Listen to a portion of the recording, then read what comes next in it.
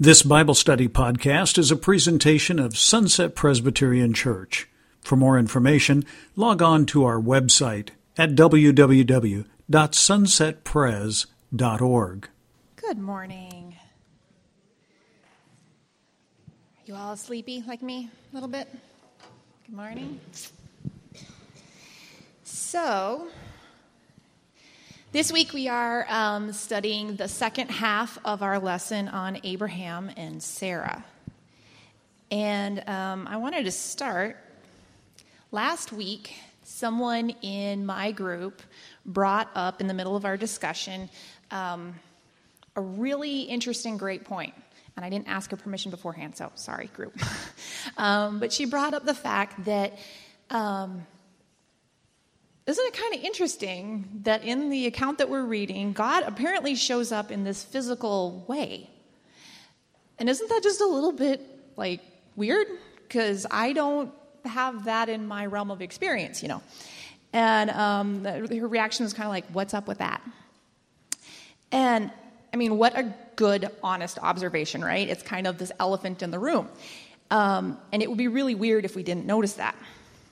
But what stuck with me for the rest of the day was not her observation, but the reaction that kind of happened in me and in a couple of the other ladies in my group.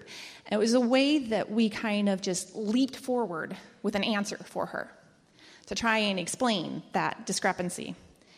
And it kind of bugged me for the rest of the day because I saw in myself, maybe not so much in the other ladies, but in myself I saw this tendency that I've observed is really common in American evangelical Protestant circles. And that's this felt need to defend the Bible against any questions.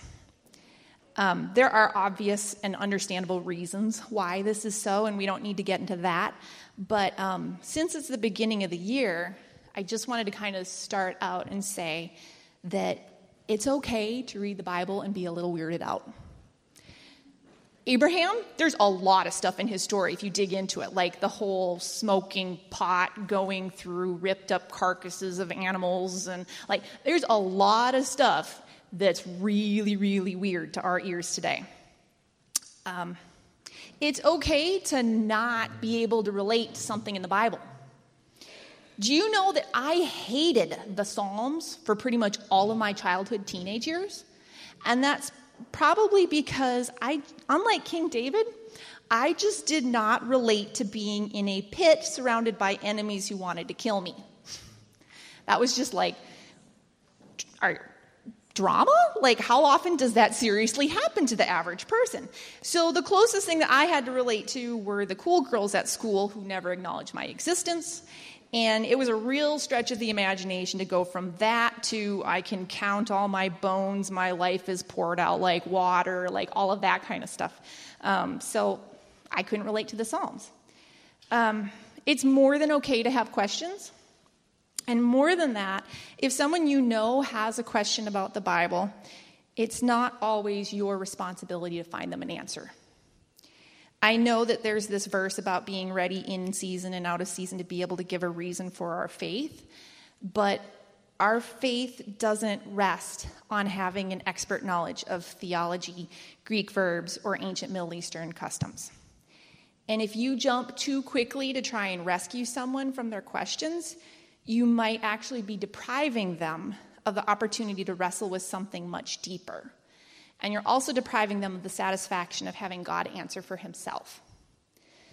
So I just wanted to kind of, hopefully, that just everyone can take a big, deep breath and realize that's where we're starting from. That's the place where we're coming from, and we're all in this together. So anyway, let's start, and I'm going to pray for this lesson too. Heavenly Father, we just want to honor you today. We want to know you. We want to spend time with you. And what we know of you draws us to love you. And the fact that we love you draws us to honor you, to want to honor you.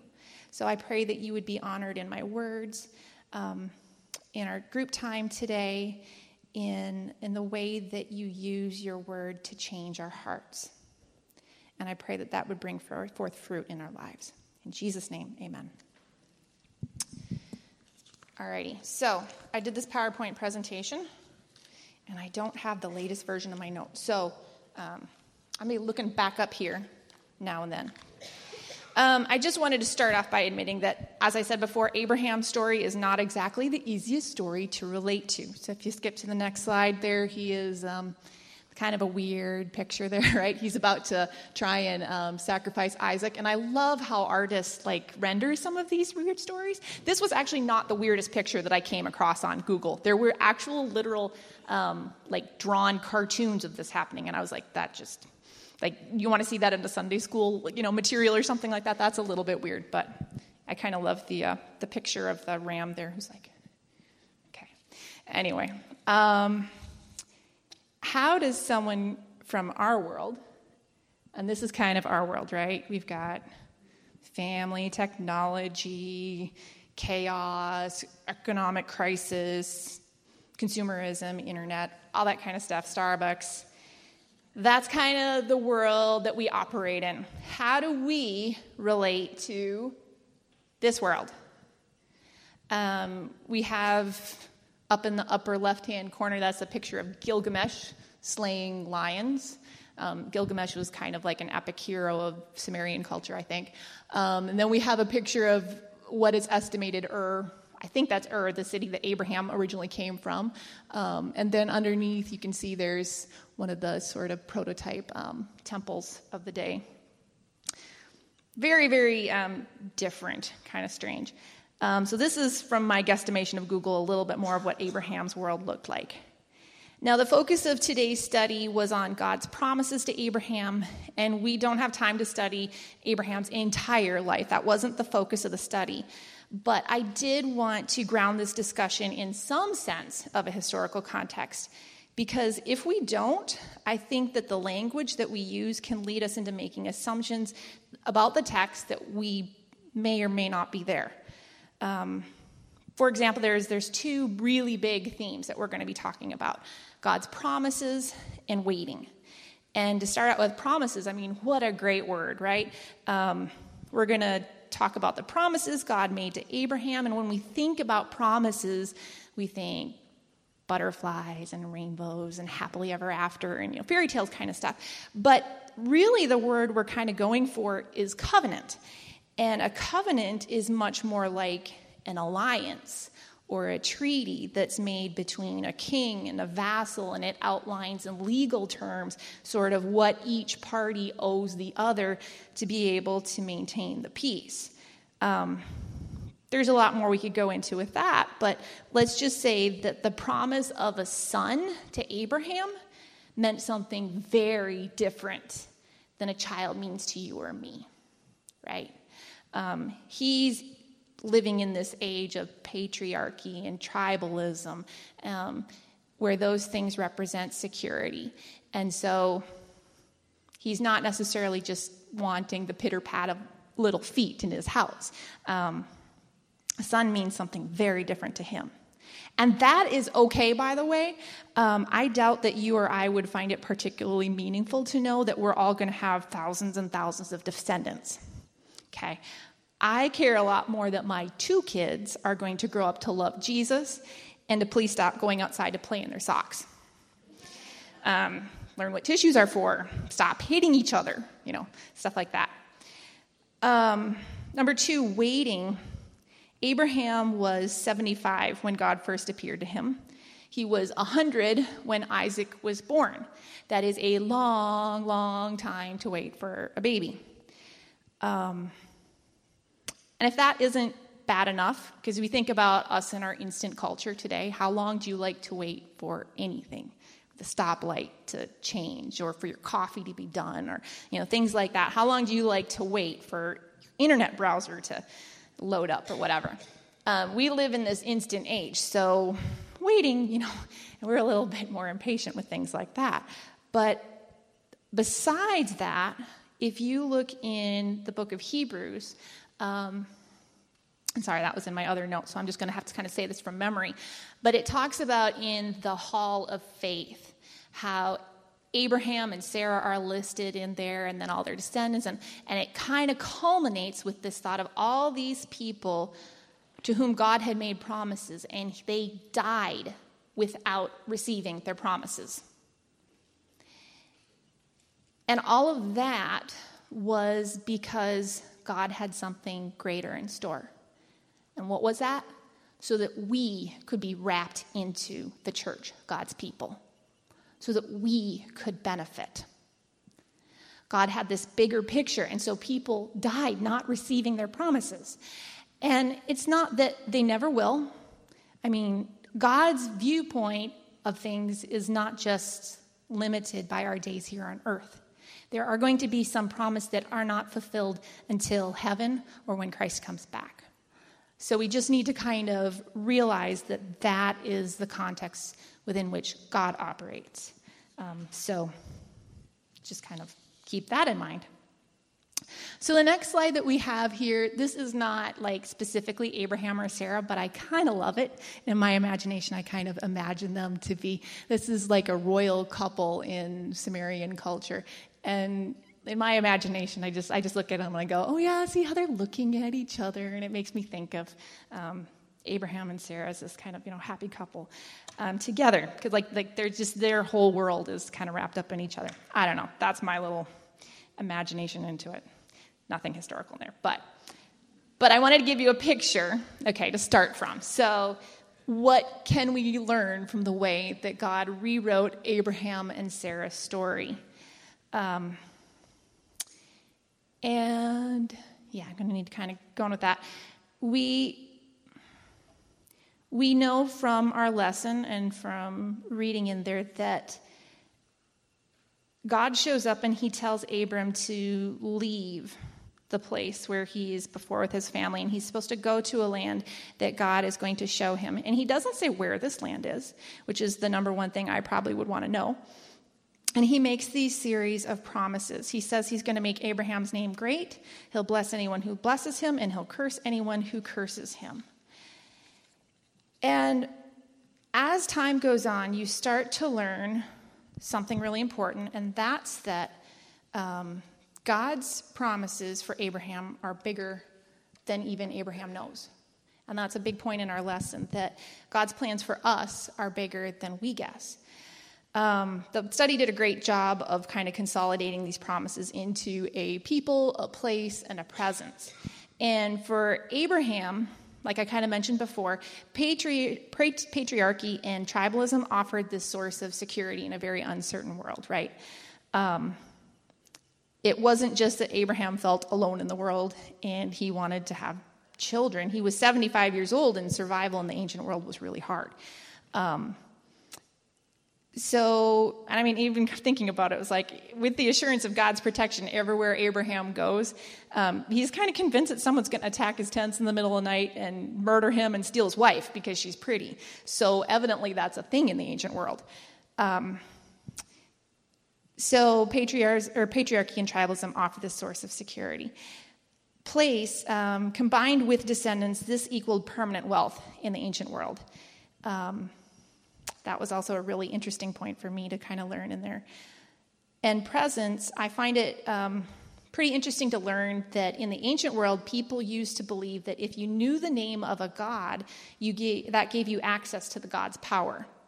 And there's kind of a interesting yes and no. There's a little tiny bit of that truth, because God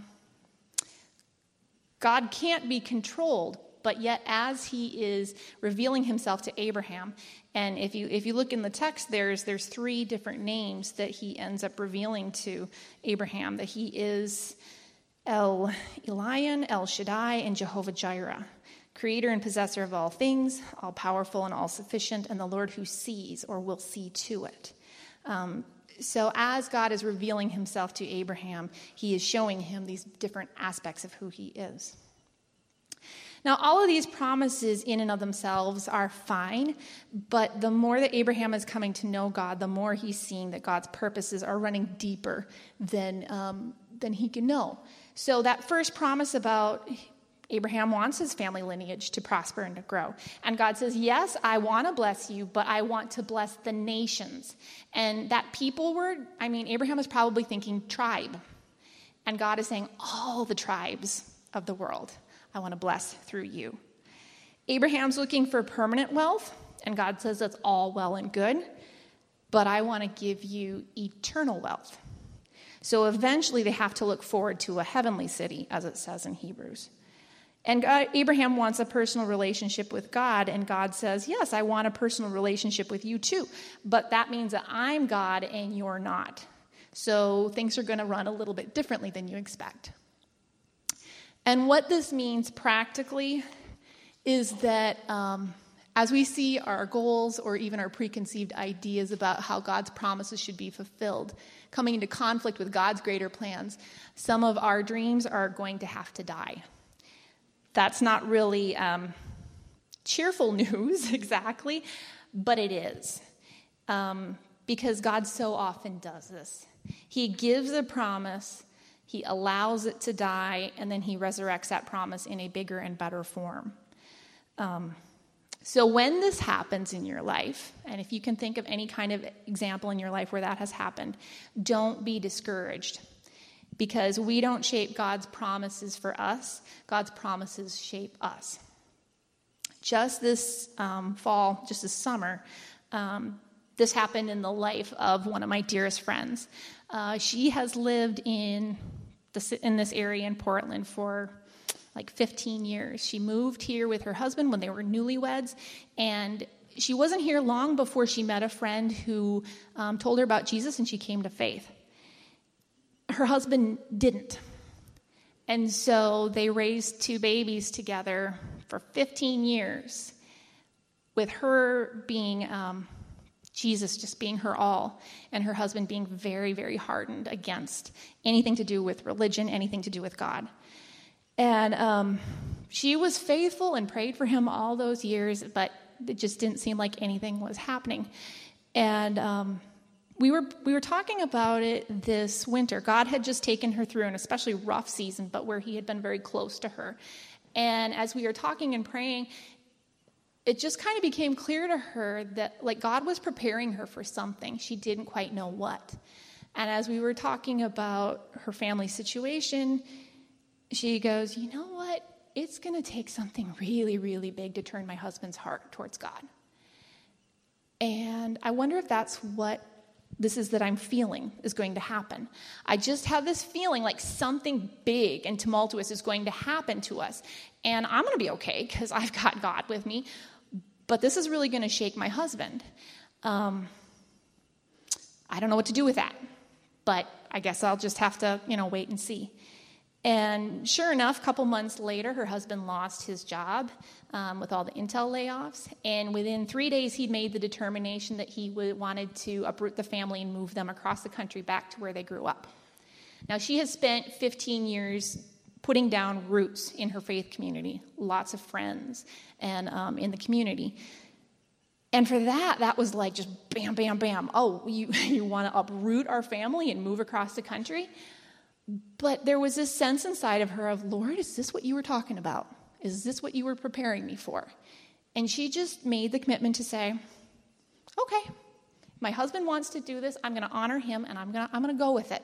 I don't know why, but for some reason, God's giving me faith to do this. And they weren't back in Alabama for longer than, a couple weeks, and all of a sudden I was seeing on Facebook her husband was going to church. He'd given his life to Christ. Everything was completely different in his life. Now, what was it about? He had 15 years of a faithful wife telling him about God. Nothing made a dent in that. But for some reason, when all the pieces were in place, it all just kind of happened. And my friend told me, she goes, what would have happened if I would have held on to all of the things that I held dear here in Oregon? What would have happened if I would have dug in my heels and said, no, I'm not going? Because God had given her this promise of a faith community, of roots, of family, and that was a good promise. He had given that to her here. And then all of a sudden it feels like, he's just like having to give it up, let it go. But when you sense God's calling in this, right? And when you're able to really release that to him and trust him with that, he has a tendency to resurrect those dreams into something even bigger. And she has no regrets knowing that her husband is saved now. So don't be discouraged. Anyway, have faith in those times. So the next idea is that, and this kind of goes along with this, that God uses everything to accomplish his purposes.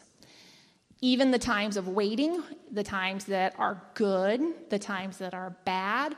The people are his faithful followers, the people who are evil pagan kings.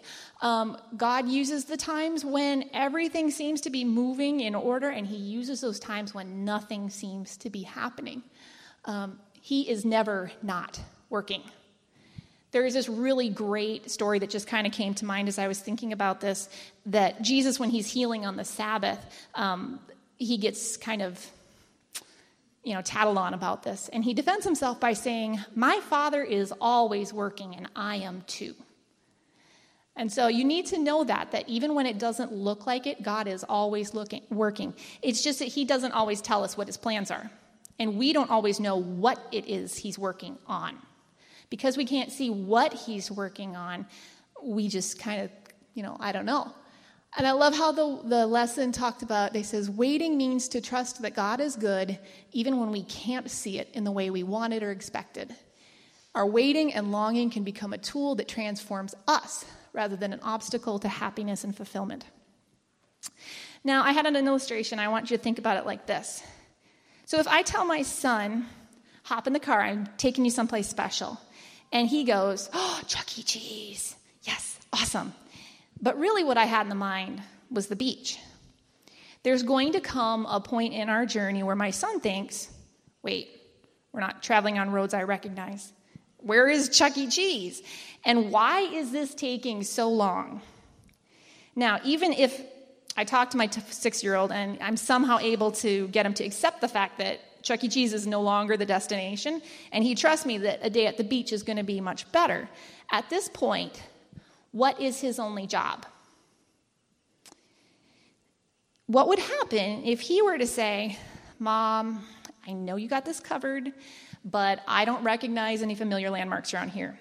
I really think that if you would just pull over and let me take the wheel for a little bit, I could get us going back in the right direction." Would it help for him to start obsessing about how long we've been traveling, or how bored he is, or how great Chuck E. Cheese is? Or could it be that the only thing that I expect from my son is to sit back and enjoy the time with me? Yes, it's going to take a couple hours. No, you don't know the way. But that's not your job. Your job is to enjoy being with me. God doesn't give us a turn-by-turn, mile-post-by-mile-post explanation of his plans. But you can be certain that it's not because he doesn't see, doesn't care, has forgotten about you in the back seat, or he's gotten lost. He's taking you someplace special. And he just wants you to talk with him and get to know him along the way. The last thing that kind of stood out for me from this lesson was kind of combined with, I'll give a little plug. So this summer I got to work on a Bible study writing team that is writing the lessons for, we're going to have an experience season coming up. And so you'll notice in your bulletins, there's this class that's called Tying Everything Together. It's like exploring great themes of the Bible. And what we're doing is we have these videos of themes from the Bible that are from thebibleproject.com. And so we have these major things like covenant, and the one that I got to work on was image of God. And let me tell you, that topic just really, really changed me studying that one. It really completely changed a lot of how I'm seeing faith. And I hope if you guys take part in that, I hope it'll change you too, or just watch the video on it, because it kind of gives you an overall sense of that, God's plans for us are bigger than what we expect. And it gives you more of a sense of what God's plans are for humanity, for the world. And Pastor Jason talked about it this Sunday too. Our stories don't always make sense from a human perspective. But what I've come to see from all of these different bits and pieces coming together is that it's a heart of worship that is the fuel of faith. See, we may think that the defining factor in how we respond to situations is how trustworthy God is, or how difficult the trial is, or how strong our faith is. But I challenge you to step out of that paradigm and consider this: whether your heart is motivated towards your satisfaction or his glory. This, I think, is really the fuel of faith. Not merely the knowledge of who God is, because that's really essential. That's step one. But in knowing God, he changes our hearts to bear his image, to be like his son. And that knowledge of who he is, that presence of him in us, drives us towards a relentless pursuit of his glory. In other words, a heart of worship.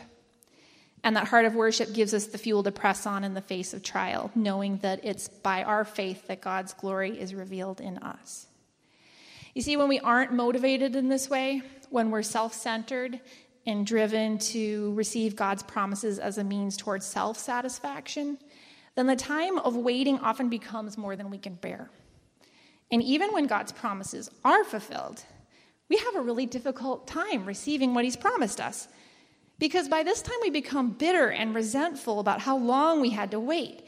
We have a difficult time understanding what the fuss is all about, and we're reluctant to thank or praise him. We think, why should God get glory from this situation? He's just doing what he said he would. He was simply fulfilling his obligation to me. But the challenge of waiting offers us a choice. Will we wait until the end of the line to give God the glory when his promises for us are fulfilled?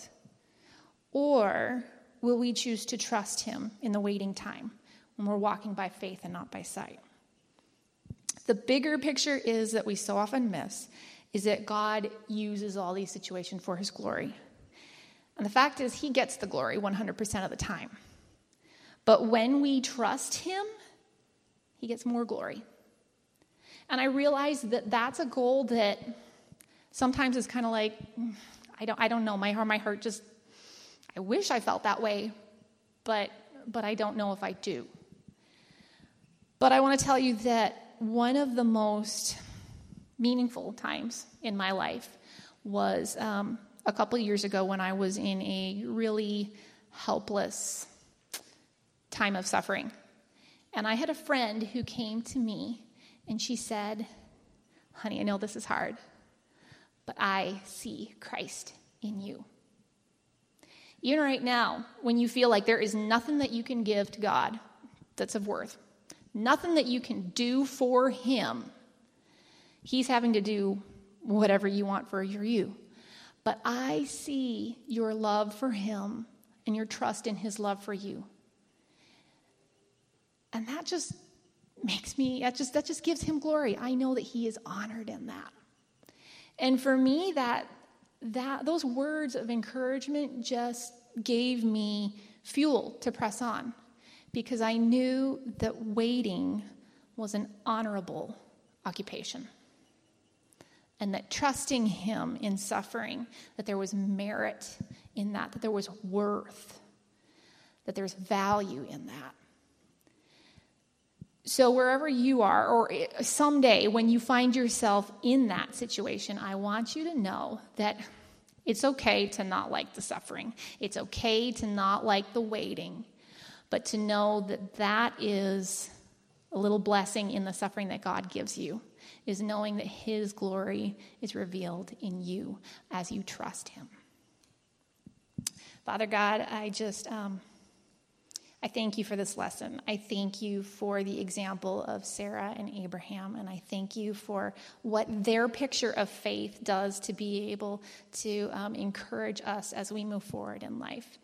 Again, I pray for our conversation today, God, and I pray that this message would form us and drive us towards a relentless pursuit of your glory.